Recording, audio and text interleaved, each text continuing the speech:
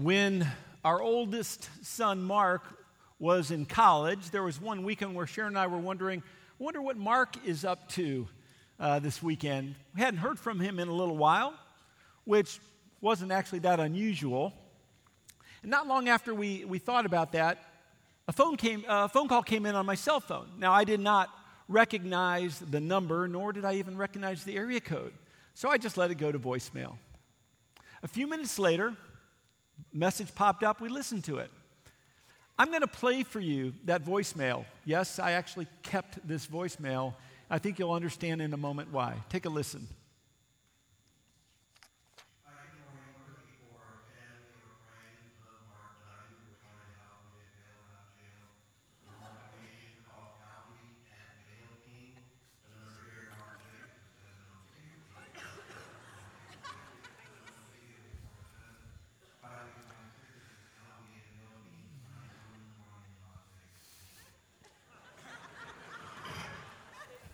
What would you do? I was, of course, assuming that it was some kind of a joke or a prank. And so I Googled, and sure enough, Bail King in Las Vegas popped up. So I called the number. They answered. I asked for Albie. They said, please hold. It was seeming less and less like a joke by the moment. Albie came on the line, and we talked, and I wasn't sure if Albie himself was the Bail King. I wasn't sure if I was speaking with royalty or not. But Albie told me once again that my son, Mark Diamond, was there in a Las Vegas jail cell. Now, by this time, I had assumed it was just a case of mistaken identity, and I told him so. And he said, yeah, we get that a lot. Usually from parents who had no idea their kids were even in Vegas. So I asked Albie, I said, well, what's he in for? Domestic violence and battery. And he said it with a tone that made me wonder if he was soon going to be referring to my son as the perp, as they do on cop shows. So I said, Albie, let me call you back. So I hung up and I called my son's line. It rang several times before he finally answered. Hello.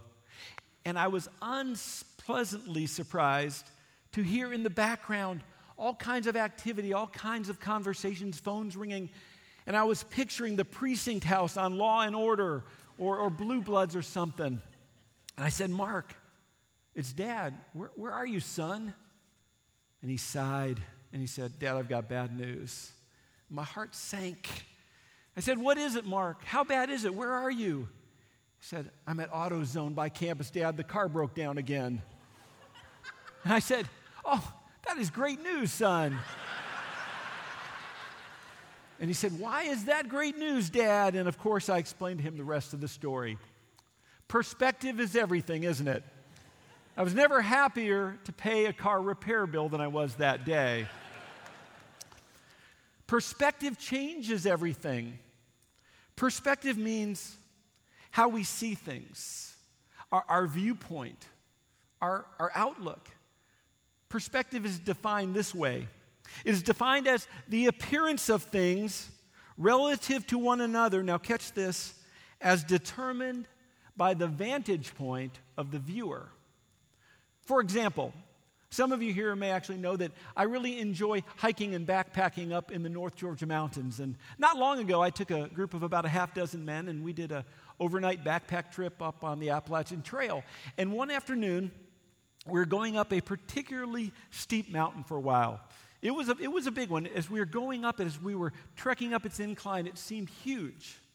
A couple hours later, and 2 mountains over from there, we came to this outcropping area where we had this incredible vista, not unlike what you see there, where we could see all the direction we came from in this incredible range. But when we looked down, I could see that mountain that only a couple hours earlier seemed so huge, but now seemed very small and insignificant relative to the vast range that we could see. Perspective changes things. And from the passage that was read this morning, this phenomenal passage of Scripture that we're going to unpack here, I believe that God is showing us something from a perspective that can change the way we live our life. It changed the way the course of my life has gone. Because Paul is telling believers that how we see our world and how we see the circumstances we're in, the trials that we're walking through, and the people that God puts in our path, how we see these things that are seen will be shaped by that which is unseen. As was read earlier, the end of chapter 4 says, "So we fix our eyes not on that which is seen, but that which is unseen, because that which is seen is temporary, and that which is unseen is eternal." The challenge that Paul gives here and throughout chapter 5 is for God's people to have our lives shaped by that which matters for eternity. In this passage, we see the implications of life lived with an eternal perspective. An eternal perspective shapes us. An eternal perspective shapes how we see our present circumstances.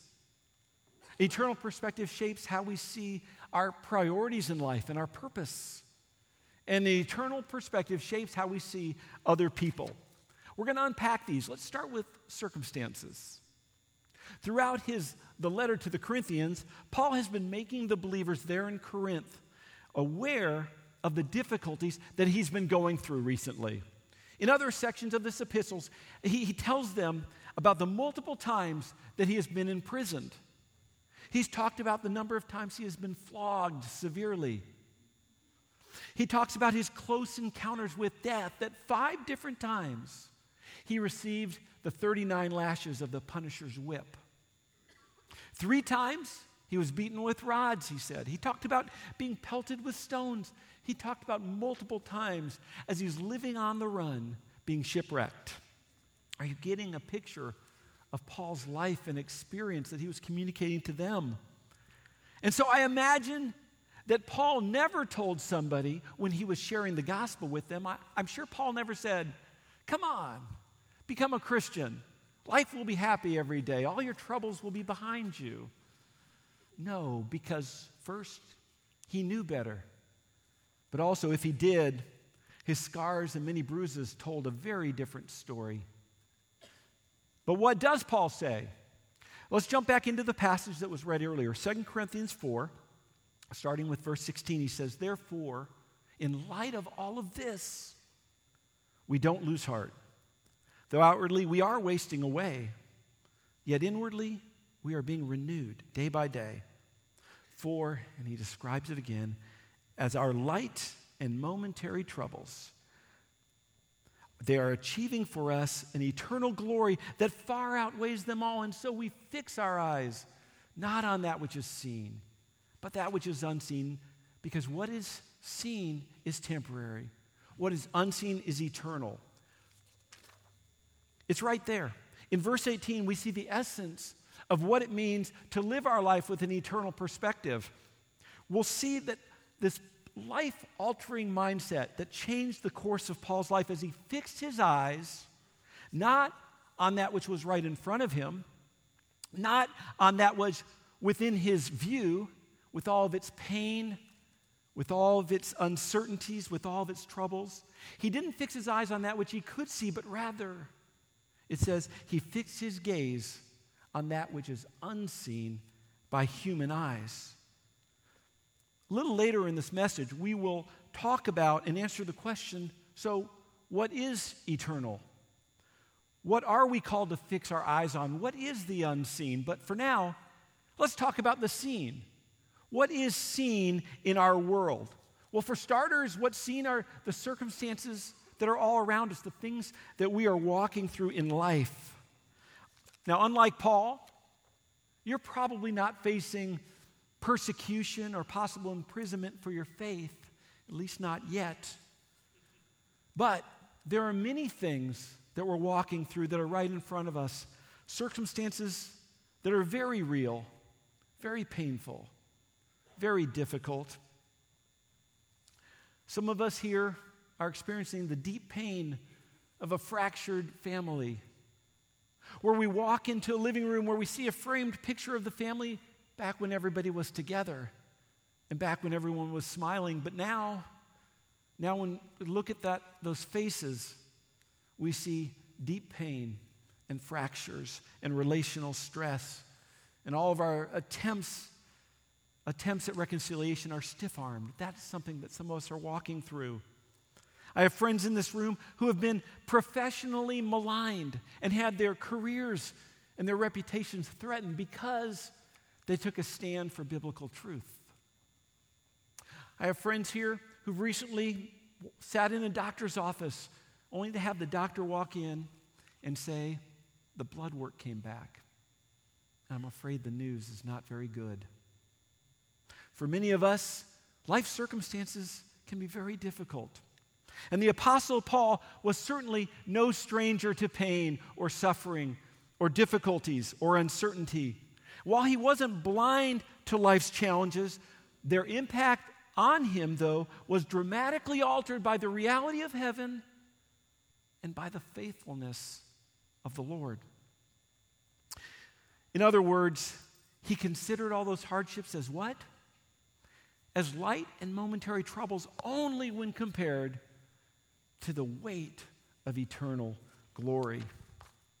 For Paul, it wasn't just a matter of positive thinking. He wasn't the kind of guy that said, hey, just put on a happy face, look on the bright side. Nor was Paul someone who just lived in denial. Rather, as we look in the first few verses of chapter 5, Paul speaks longingly about the promised reality of heaven. Throughout verses 1 through 8, just listen to some of the words and descriptions he uses. In these verses, Paul writes about an eternal house, a heavenly dwelling, one that is guaranteed, and where we will be home with the Lord. He uses words like longing and confident, which is why Paul can say with sincerity, we don't lose heart. We don't lose heart because why? What can death do? Death is only going to usher us sooner into glory with the Lord, which is where our hearts long to be anyway. But it's not just the promise of heaven that changes how we see and experience and walk through the challenges of life in the scene.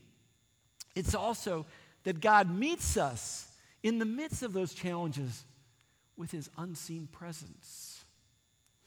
You know, in the midst of trials and difficulties that we face, it's very understandable that our prayer is, Lord, remove this. Get me out of this, right? We've been there. You've said that prayer. But God always answers, but he doesn't always answer by getting us out of the situation, but he often answers us by walking with us through it. This is illustrated so powerfully in the book of Daniel, when Daniel's 3 friends are sentenced to death in the fiery furnace by King Nebuchadnezzar because they obeyed God. And as Nebuchadnezzar was watching those 3 men that got thrown into the fiery furnace, he looked and was amazed because first they were walking around, but it wasn't just 3 when he saw. It was 4. He saw 4 persons in there. Many believe that the 4th person was indeed the pre-incarnate Christ. Because part of God's process of delivering them from the fire was to walk with them in the fire. When I know that someone is suffering and walking through very difficult things, of course my first prayer is that God would remove the suffering. But I also pray that in the midst of it, that God would show up and that they would sense the very clear, very real, very powerful presence of God in a very close way in the midst of their circumstances. I once heard Elizabeth Elliot say this. She said, oftentimes we don't realize that Christ is all we need until Christ is all we have. And it's often at those times that we recognize that he is enough. An eternal perspective shapes the way that we see our circumstances. But not only that, we see in verse 9 through 15 that an eternal perspective also shapes the way that we see our priorities in life and our purpose in life. Paul makes this very clear. Pick up in chapter 5, verse 9, where Paul says, so we make it our aim, we make it our goal to please him, whether we're at home in the body or away from it. In other words, while we're still here, while we're still in the realm of the seen, while we're living and walking and talking on this side of heaven, God's got stuff for us to do. Important stuff that pleases the heart of God. Now, parenthetically, I think we need to ask this question. Are there things that we can do that make us more pleasing to God or more lovable to Him or more acceptable? No. Because as believers, you can't improve on complete. But there are things that we do that please His heart still. Things like living by faith and doing what He has called us to do in the power of the Spirit with pure motives. These please the heart of the Father. And Paul is saying that because of what awaits us one day, our number one job now is to live for the King and to live for His kingdom. As Warren Wiersbe said, that for Paul, heaven wasn't just a destination, it was a motivation. A few verses down, Paul further illustrates how his purpose has been forever changed. Verse 14 says, "For Christ's love compels us, because we are convinced that one died for all, and therefore all died." Paul said he is compelled by the love of Christ demonstrated at the cross. Compelled. That's an interesting word, isn't it? We don't use it that often. In fact, it's not even used that many times in the Bible. But it's a strong word. It's also, the Greek word is syneko, and it's also translated as controls or constrains in a way that urges or pushes someone to action. Paul says, I'm controlled, constrained by the love of Christ. Now, what's the opposite of controlled or constrained? I don't know, but what comes to my mind is loosened up or freed up from. And isn't it interesting in this beautiful gospel irony that the very thing that freed up Paul, the love of Christ, is now the very thing that controls him, the very thing that constrains him. The love of Christ compels Paul to live for Christ. Verse 15, so that those who live should no longer live for themselves, but live for Him who died for them and was raised again. Paul is saying that Christ's love forever changes the trajectory of our priorities and our purpose in life so that our priorities and purpose would be lovingly replaced by His. Jesus challenges His followers with the same principle. In the Sermon on the Mount, Matthew 6, listen to what Jesus tells His followers. He says, "Don't store up for yourselves treasures on earth, where moth and rust destroy, and where thieves break in and steal. But store up for yourselves treasures in heaven, where moth and rust don't destroy, and thieves don't break in and steal. For where your treasure is, there your heart is going to be also." See, Jesus is calling His followers to an entirely different value system. He calls them to live for that which never depreciates, to prioritize that is never going to lose its value, and to store up treasures in heaven because that's where they last forever. Do you see it? Do you see the challenge for us here in this passage? The challenge for us is to no longer spend our life devoted to the things that don't last, but rather to invest our lives in the things that do last. So that begs the question we asked earlier. What does last? What are these things? What are these unseen, eternal treasures laid up in heaven? Well, from what I can see, when I look through Scripture, I count 5 things. 5 things that last forever. 5 treasures in heaven. It's not a long list. You might come up with the same list. God, His kingdom is an everlasting one. His word, His truth, our relationship with God, and the souls of men and women. 5 things. It's not a long list. But knowing this, knowing what lasts and matters for all of eternity, and then choosing to live for these things, that's the essence of living with an eternal perspective. So we have to ask ourselves, what am I living for? What are my priorities? What is my purpose? What are my treasures in life? What do I value the most? What are the things that I think about most? I mean, we can probably all answer that with the right answers, right? We all know the right answers. But when we think about what really drives us, what are we most passionate about? What are the things that occupy our thoughts? What compels us? Because these are the things that ultimately dictate the choices we make and the purpose of our life. Several years ago, I was asked to speak to a group of Major League Baseball players. I spoke at a couple chapel services for the New York Mets and the Philadelphia Phillies up at the Met Stadium in New York. And when I spoke to them, I spoke on this topic of living with an eternal perspective. And as I talked about the trap of living for things like success or money or fame, I expected there to be a little defensiveness or resistance. And yet, what I saw in these players' faces, in their heads, they were nodding in agreement because a lot of them had achieved that. A lot of them had the fame. They had the multi-million-dollar salaries. They had the all-star status and the World Series rings. Yet they were nodding because some of them had come to realize that those things don't ultimately satisfy. Those things aren't what life is about living for. And some of them who had become believers told me afterwards that they wanted their life and their career as a ball player to matter for what matters to God. An eternal perspective shapes how we see our priorities and our purpose in life. And finally, an eternal perspective shapes how we see people, how we see other people. Paul makes this crystal clear as we pick up in verses 16 and 17 where he writes, From now on, we regard no one from a worldly point of view. Or as another translation says, we regard no one according to the flesh.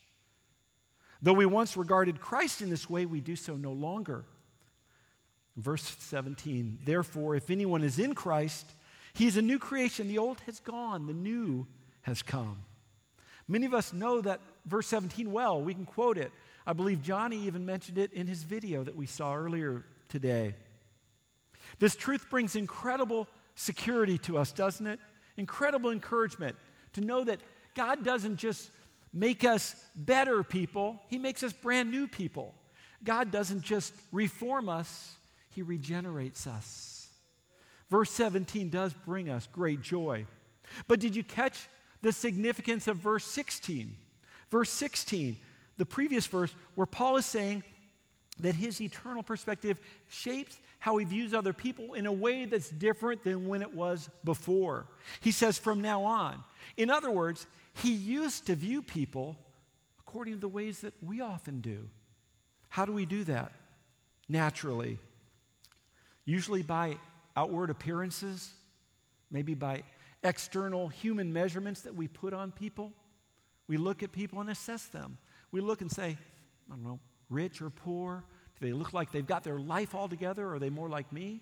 You know, what's their profession? What are their gifts and talents? Are they good looking? These are the things that we as humans naturally put on people as we tend to categorize them.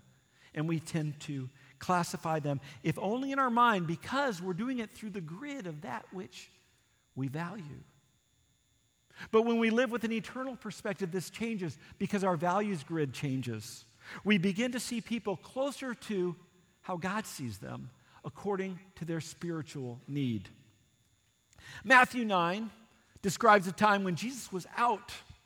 He was out and seeing crowds. It said he saw the multitude. And it says something interesting. When he saw the multitude, he felt something. What did he feel? He felt compassion for them. Why? Because he saw right into who they truly were, that they were distressed, that they were downcast. Now, I've often thought about this. I wonder if they looked that way. Did they show it on their faces? I tend to doubt it. The scripture doesn't talk about that, but I tend to think that they may have looked a lot like us. They may have been well dressed. They may have had smiles on their faces. They may have looked like life was going well. But Jesus didn't look at the externals. He saw them as they truly were. He saw the heart of their issue because they, as it says, they were like sheep who needed him as their shepherd. He saw their real need. He saw their spiritual condition because he saw them through the lens of an eternal perspective.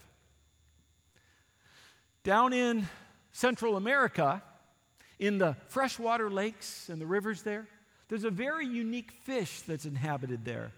It's called the four-eyed fish. We're going to show you a picture of this guy. It's a very interesting fella. He doesn't really have four eyes. He has two eyes, but each of his eyes has two pupils, one on top of the other. This allows him to float on the surface of the water and see what's going on above while simultaneously being able to focus on what's happening underneath. That's really cool. That's a really neat trait. It's fascinating. But if you think about it, when we live with an eternal perspective, we've got something in common with this little guy. Because, sure, we're able to see not just what the externals are, not just their appearance or the image that they try really hard to display to us, but we're instead far more interested in what is going on beneath the surface, far more interested in their spiritual condition. Do they know Christ? C.S. Lewis once gave a sermon called The Weight of Glory. He, of course, took that from the passage that we're using this morning. And in this sermon, he says something very challenging. Very challenging. He says this: you and I have never talked to a mere mortal. You and I have never met a mere mortal. What he's saying is that every single person we ever encounter, every single person we will ever meet, everybody we know is going to spend eternity somewhere, either with Christ in glorious heaven or separated from God in hell. And if we really see people as God does, and we have compassion for them as God does, then we're going to want to do something about helping them know Christ as we do. We'll cherish this privileged opportunity that the Scripture talks about that we have, that we get to be part of this ministry of reconciliation. Verse 20, it says that we are therefore Christ's ambassadors. We are therefore Christ's ambassadors as though God were making his appeal through us. We implore you, is the appeal on behalf of Christ, be reconciled to God. Now, isn't this one of the highest callings we could ever have? To be Christ's ambassador? We, as his ambassador, we get to represent the Lord. We get to represent the King of the unseen kingdom. But who are we representing the King to? To the citizens of the seen. Our message as ambassadors is the gospel. Our message is a message of reconciliation, reconciling the King to the world through the sacrifice that the King made for them. Now, not only do ambassadors represent the King and the kingdom in our word and in our message, but also in our character. What an honor. What a privilege. What a responsibility. Are we worthy of this? Not on our own. Not on our own, we're not. And yet, he has called us to this. He has chosen us for this. He has qualified us as believers to represent him as his ambassador. And we can depend upon his Holy Spirit to empower us to be effective ambassadors for Christ to those he puts in our path. And just as an eternal perspective shapes how we see our circumstances and shapes how we see our purpose in life, an eternal perspective also shapes how we see other people. A friend of mine, a number of years ago when his daughter was still quite young, when she was in preschool, he took her to the store one day. And as they were walking into the store in the lobby, they had one of those old-fashioned vending machines. Not the electronic kind, but the kind where you put a quarter in and you have to turn the crank, right? And this one had one of these large glass cases, and inside that large glass case, there were dozens and dozens of those little clear plastic bubbles, and each one of those had a cheap little toy or trinket in it. Remember those? Well, this little girl that caught her attention, her eyes lit up when she saw that. She, of course, asked her daddy for a quarter, and he said, "Tell you what, If you're patient while we're shopping, when we're leaving, I'll give you a quarter and you can get one. So she was so happy when they made their way out of the store. She took that quarter, she turned the crank, and she didn't want to wait. She wasn't patient enough to wait for it to come out the chute. She opened the chute and she stuck her hand in there to grab it as soon as she could. Now, she wasn't hurt, but she got her hand stuck and she couldn't pull it out. And the only time it hurt was when her dad tried to pull her wrist out, so he stopped. But she was scared because of this. She was afraid that she was stuck, so she began crying. And soon, other people came around, everybody offering a way to help, but nothing did. Finally, the manager, who heard the tears, came out, assessed the situation. He went back into the store and soon came out with a bottle of lotion and a little plastic syringe. And he was able to squirt some of that lotion up around her wrist, and her hand soon came out. And the people, of course, sighed in relief as her tears stopped. But those sighs of relief quickly changed to laughter. Even Bob, my friend, laughed as he looked down and saw what everybody saw at the same time. Then when her hand came out, she had a death grip on that bubble. And everybody was laughing because they knew all she had to do was let go of that, and her hand would have come right out.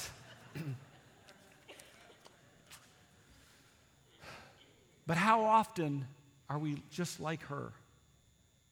How often are we holding on tightly to things that we think are of such great value, but in reality, in light of eternity, they're only of such short-term worth? I don't know what those things are for you, the things that hold our attention, the things that we look to for joy, for fulfillment, for purpose. Perhaps today, he may be calling you to loosen your grip on that. As we close, I want to encourage you to do something later today. It might be something that you do and you talk about over lunch today, if you're going to lunch with friends or family, or if you're by yourself thinking about this question. In light of what we talked about this morning, and in light of the things that last for eternity, consider this. What is one or two things that you can do to prioritize or further invest in that which lasts for eternity? You might think about it in terms of things like your gifts and your talents, the things that God has given you. How are ways that you can use your gifts or talents for the kingdom? How are ways you can use your spiritual gift for the way of the reason he gave us our spiritual gift, to build up his kingdom? You might think of it in terms of treasures. What are ways that you can strategically use the resources that God has given you to further invest in things that matter in God's economy? The other one is time. Our time. And this can be tricky, can't it? You ever wonder if you run your calendar or if your calendar actually runs you? We are so busy with thing after thing and activity after activity that sometimes it's those things that we're doing that actually shape our values rather than the other way around. It doesn't mean that the things that we're involved with are wrong or bad, but an eternal perspective will shape the way we even see those things, because perhaps God may want to use you in the things that you're already doing to be his ambassador, maybe to the other parents on your kids' travel ball team. Or if you're like me and we're empty nesters, guys on my tennis team. God will use us. He will use us sometimes in the relationships that we're around every day. If we live life for the unseen instead of for the seen, God will take our ordinary lives and do extraordinary things with us.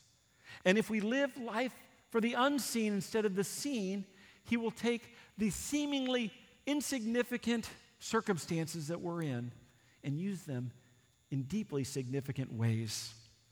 If we can loosen our grip on that which is seen, that which is temporary, we'll be freed up to grab onto and hold onto that which is eternal. And as Jesus says, we will be storing up treasures in heaven. Let's pray. Oh, good Father, everything that we talked about this morning is only possible because of what we celebrated last week. Lord, without your death, without your resurrection, we would be on our own to figure out our life, to figure out purpose and meaning and priorities, but you've given that to us. You've gone ahead, you've prepared a place for us in your great kingdom. What a grace. Lord, as a response of gratitude for your gracious gift of new life, we want to live our lives for you, for your kingdom. Lord, I pray that you would lead us, and even today, give us courage to take steps that you are leading us to do, Father. And even in this, we're completely dependent upon your empowerment to follow through. And for this is even a grace. And for that, we're thankful. In Christ's name, amen.